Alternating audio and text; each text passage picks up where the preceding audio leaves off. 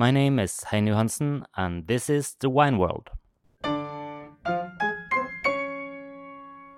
We've been so lucky today to be visited by Mark Andrew. Mark is a master of wine, and he's also running both the Noble Rot Wine Bar and magazine. Welcome, Mark. Thank you for having me. I must say, it's not just me that runs Noble Rot. It's my business partner, Dan, as well, who's a big part of it. But we do both things together, yeah. It's all about you today, Mark. You're in Bergen today to talk about Greek wine in association with the Norwegian Sommelier Association. What sort of tricked your interest in Greek wine? Well, initially I was interested in Greece because it was an opportunity for me to get away from wine. And I say that because as a wine buyer, which is the first sort of 10 years of my wine career was spent doing, I was in France a lot and traveling around French wine regions for a living and sort of spending at least half the year traveling in France. And as much as I loved that and continued to love it, it made holidaying in France a bit less attractive because I was there so much for work. And so my wife and I, when we got together about 15 years ago, we pretty early on, we decided to go to Greece on holiday to see whether or not a few beers and cocktails on the beach might give me a bit of respite from the wine trade. And we had a wonderful time and loved the people and the place. But before too long, as you would imagine, I suppose anybody who's as obsessed about wine as we are, it's going to happen eventually. I just sort of fell back into the wine part of the conversation and became increasingly interested with what was going on in Greek wine. Ultimately, that meant that I became as obsessed about Greek wine as I am about Burgundy or Champagne or anything else. So the last few years in particular, I did my Master of Wine dissertation on Assyrtiko from Santorini. And of the last few years, I've made a lot of friends in Greek wine and spent a lot more time actually being involved in the wine trade side of things, judging at competitions and visiting the wine fairs and visiting the wineries. And so, yes, now I'm well and truly a big fan of the Greek wine scene. Could you give us sort of a very quick review of the important points of the modern Greek wine scene today?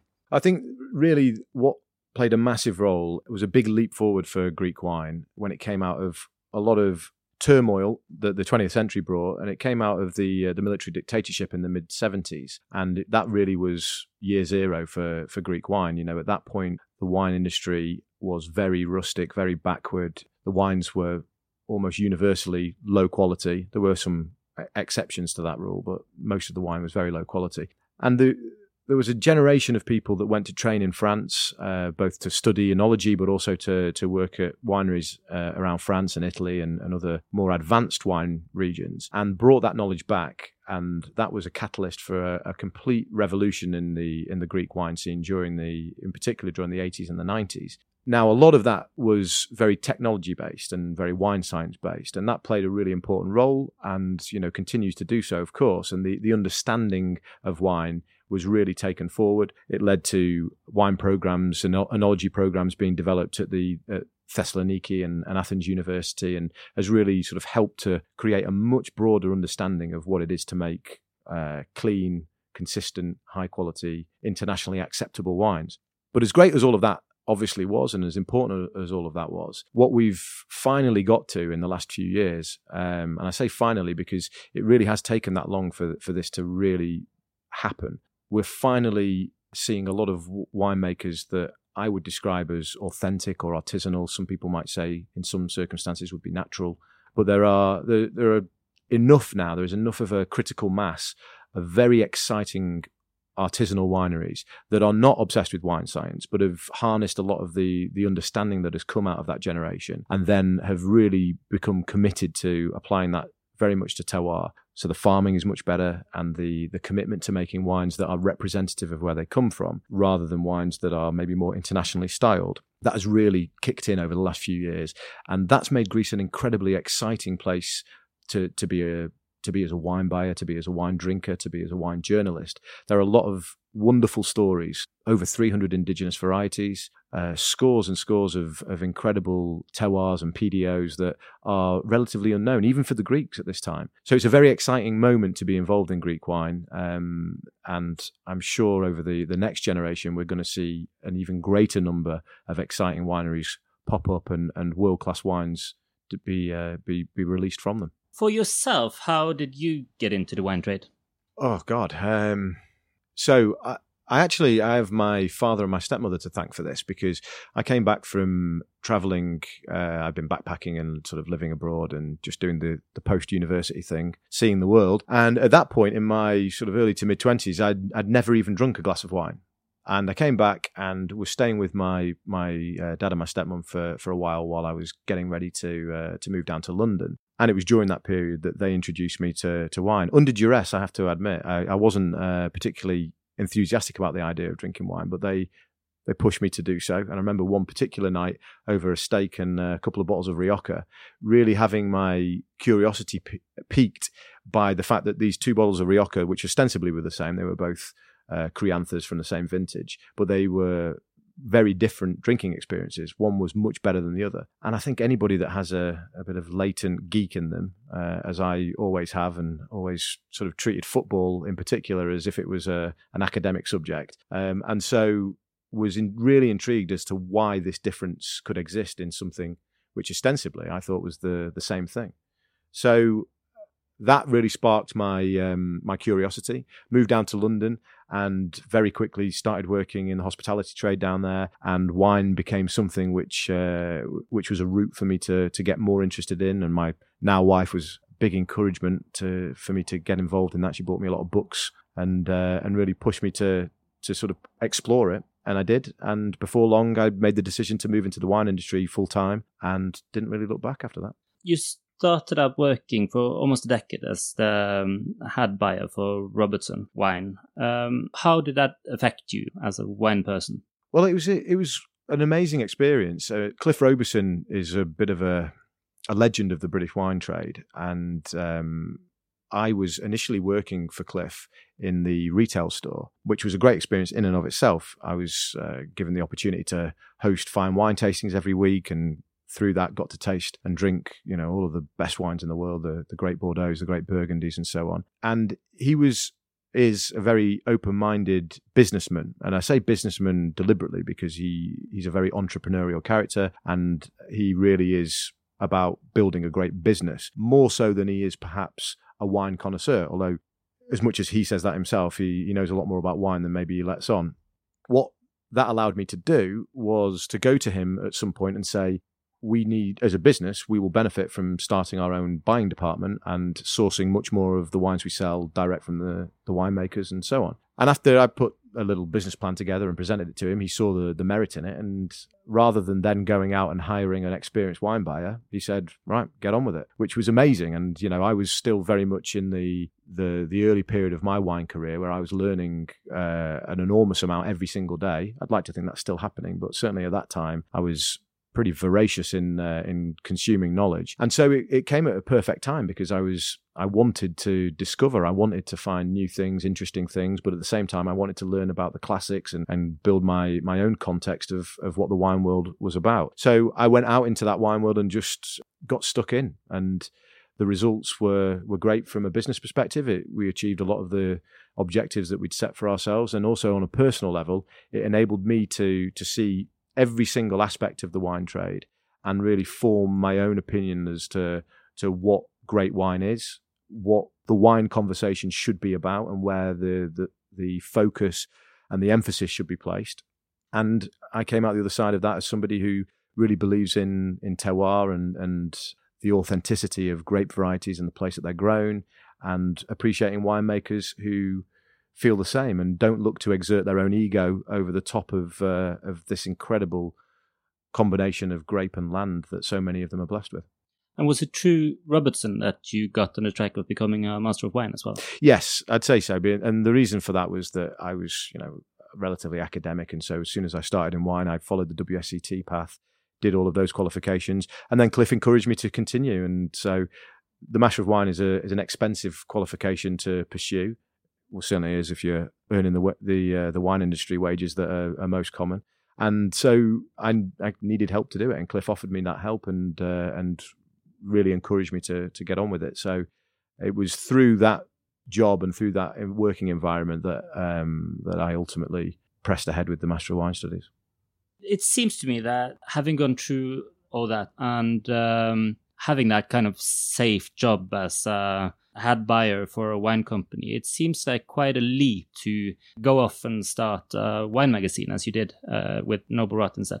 Yes. Well, so what happened with Noble Rot was that Dan, my business partner, had been coming. He was at the time, he was a music industry exec. Well, he was actually the managing director of Island Records and a very successful guy in the music trade. But he was sort of falling out of love with the industry. It had gone very much down the kind of X Factor talent show kind of route. And he was at the same time really getting into wine and saw a lot of the things in the wine trade that he had loved about the music industry when he got involved in that in the first place. And he was coming to my tastings. We became very close friends. We'd drink together, socially and so on, and talk about wine in the same way that we talked about football or that we talked about music or film or whatever it might be. And we both together felt that there was an opportunity in wine media to take that more relaxed approach to talking about a subject that we cared deeply about, and sort of translate that into something that was new and didn't exist. And that's where the magazine was born out of. We did that we started in 2013, at the start of 2013, and I didn't leave my job for a couple of years after that. You say safe. I mean, I don't think anybody working for somebody with the sort of the business standards and the performance standards of Cliff Robertson has a safe job. I mean, you really have to earn your crust. But yes, relatively speaking, certainly compared to being out there on your own as an entrepreneur, I had a steady income. So we started the magazine. We had a great response to it. And it really seemed to sort of hit the zeitgeist or sort of touch a nerve with a lot of people. They responded to it very, very well. And we knew we had something that was worth pursuing.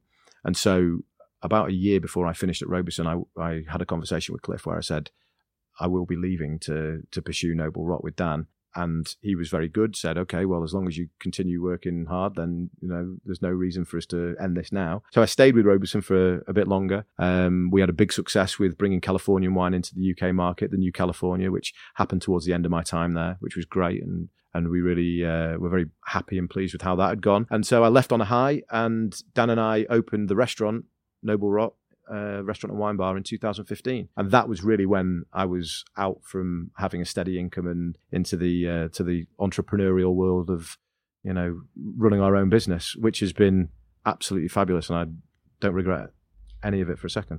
Do you do any service in the wine bar still? Or? No, I did when we first started. For the first few months, I thought it was important to sort of be on the floor to some extent, but to be honest, the people that work for us, and many of them have worked for us since we opened, are far better at it than Dan or I could ever be. So no, we're very involved. We're around every single day. Unless we're traveling, we will be at the restaurant, and we're very involved with staff, very hands on.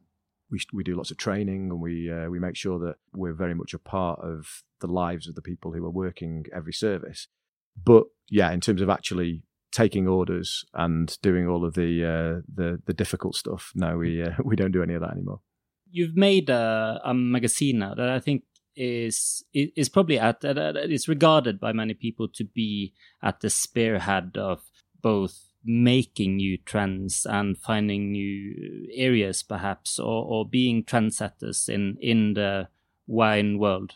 Was that sort of the idea when you started? No, I don't think there really was any particular idea. It was just we wanted a forum to have the conversations about wine in the way that we were having them, between ourselves and between friends. And we wanted to create something that was cool, something that was exciting, something that was different from what had gone before it. We felt that there was a gap there in the media to do something that was a bit more youthful. It was a bit more fun-loving. It was always really important for us to sort of focus on the joyous side of wine, which I think so few magazines tend to communicate. And it was important for us to build wine into the context of the world that we live in. That context is popular culture, it's food, it's restaurants, it's art, it's music, it's so many other things. So we really just wanted to represent the way that we felt about wine, the way that we communicated about wine, and manifest that into a magazine. And if that means that we talk about becomes talked about elsewhere, then that's great. But we're also very much people with our ears open to what else is going on elsewhere. So we're not deliberately trying to set trends, I suppose is what I'm saying. We're just trying to have an honest and fun conversation about this amazing world. Do you ever taste any wines that you really like, that you keep to yourself, that you don't want to write about? That's a funny question, because we've often had the conversation where we've said, oh, maybe we shouldn't really talk about it. The answer is no. Just in the same way that if we go to a great restaurant that has a great wine list, there's part of you that thinks, oh, but if I tell everyone about this, then all the wines are going to get drunk. But you know, I think if you're honest about what you're doing and you love it as much as we do, then you have to share it with the people that you speak to or the people that you're writing for. So the answer is no. But it's an interesting question, because we have talked about the fact that that we don't do that. We have talked about that fact before. I've often wondered in the life of Master of Wine, what does a normal workday look like in the life of Mark Andrew MW? Well, my workday doesn't look like most other Masters of Wine's workday, I would have thought. I mean, there are some that have involvement in the on-trade, which is to say the restaurant scene, but not very many of them at all. My working day revolves around managing our staff, managing the finances of our business, buying wine from lots of different sources all around Europe. And it seems like lots of days are just back-to-back meetings, and, you know, Dan and I will have a lot of strategic discussions about the direction of the business or what's happening in the next issue of the magazine or what we need to do with the wine list. So the days don't have any set routine. There are so many things going on in our world that it's really just about identifying what is the biggest priority at any given moment and then attacking that priority and getting it done as best we can. So it's quite an eclectic work environment, but ultimately we have great people working for us, and Dan and I have a great relationship between the two of us, so we figure out ways to get everything done. One last question. What do you think how do you see the future in the European wine trade and style of wines in the next 10 years or so? I think the big thing over the next 10 years is going to be and I hope this is the case, an increasing stigma attached to people who are not farming responsibly. Now, the style of wines that comes out the other side of that depends on the ethos of the producer, obviously. But I think that the natural wine conversation has been incredibly exciting and interesting and divisive, of course, at times over the last decade or so. And I think we're finally getting to the point where a lot of that is settling down now, and we can take the good from that conversation, which, like I say, I think is, for me, primarily things like farming. And we can incorporate that more into the mainstream. I think that's already been happening. I think it's very exciting to see that, and I think that will continue. I honestly believe that in the next decade we will start to see appellations that stipulate organic farming as part of the AOC rules. I hope that's the case anyway, and I think it's required. Certainly, the worst excesses of industrial farming have got to be curtailed. So I think that from an industry perspective, from the production end, farming will become increasingly stigmatized if you're not doing it properly, and I hope that to be the case. Stylistically, we're in a period at the moment where we've come away from wines that are blockbusters, so to speak, big, heavy alcoholic styles, and we're very much living through an era of lean whites and light reds, which has been going on probably for the last 5 or so years and has been great, and I think was a much needed correction from the overblown styles of wine we got into. But I do think we're going to come back a little bit from that. I do think that people are going to start to embrace generosity again, maybe more so than they have done for the last few years. And what will be interesting to see is, particularly if some of the classic regions like Bordeaux can embrace some of the elements of what we've been discussing as part of the natural wine conversation over the last decade or two, if they can start to come away from this overly technical, overly intervention-led kind of model that sort of, dare I say it, the Parkerized wines maybe of the 90s and the noughties, it'll be interesting to see what happens with Bordeaux. Champagne has managed to resurrect itself through the grower movement. Burgundy never really had to worry too much because it had always been very much dominated by small estates, although pricing obviously with Burgundy is a problem. But it's going to be interesting to see whether Bordeaux can reclaim some of its lost ground that the last decade has really made it difficult for Bordeaux to be relevant to a lot of young contemporary wine enthusiasts. So it'll be interesting to see how that changes, I think. Thank you very much for coming, Mark Andrew, Master of Wine and co-founder of Noble Rot. Thank you.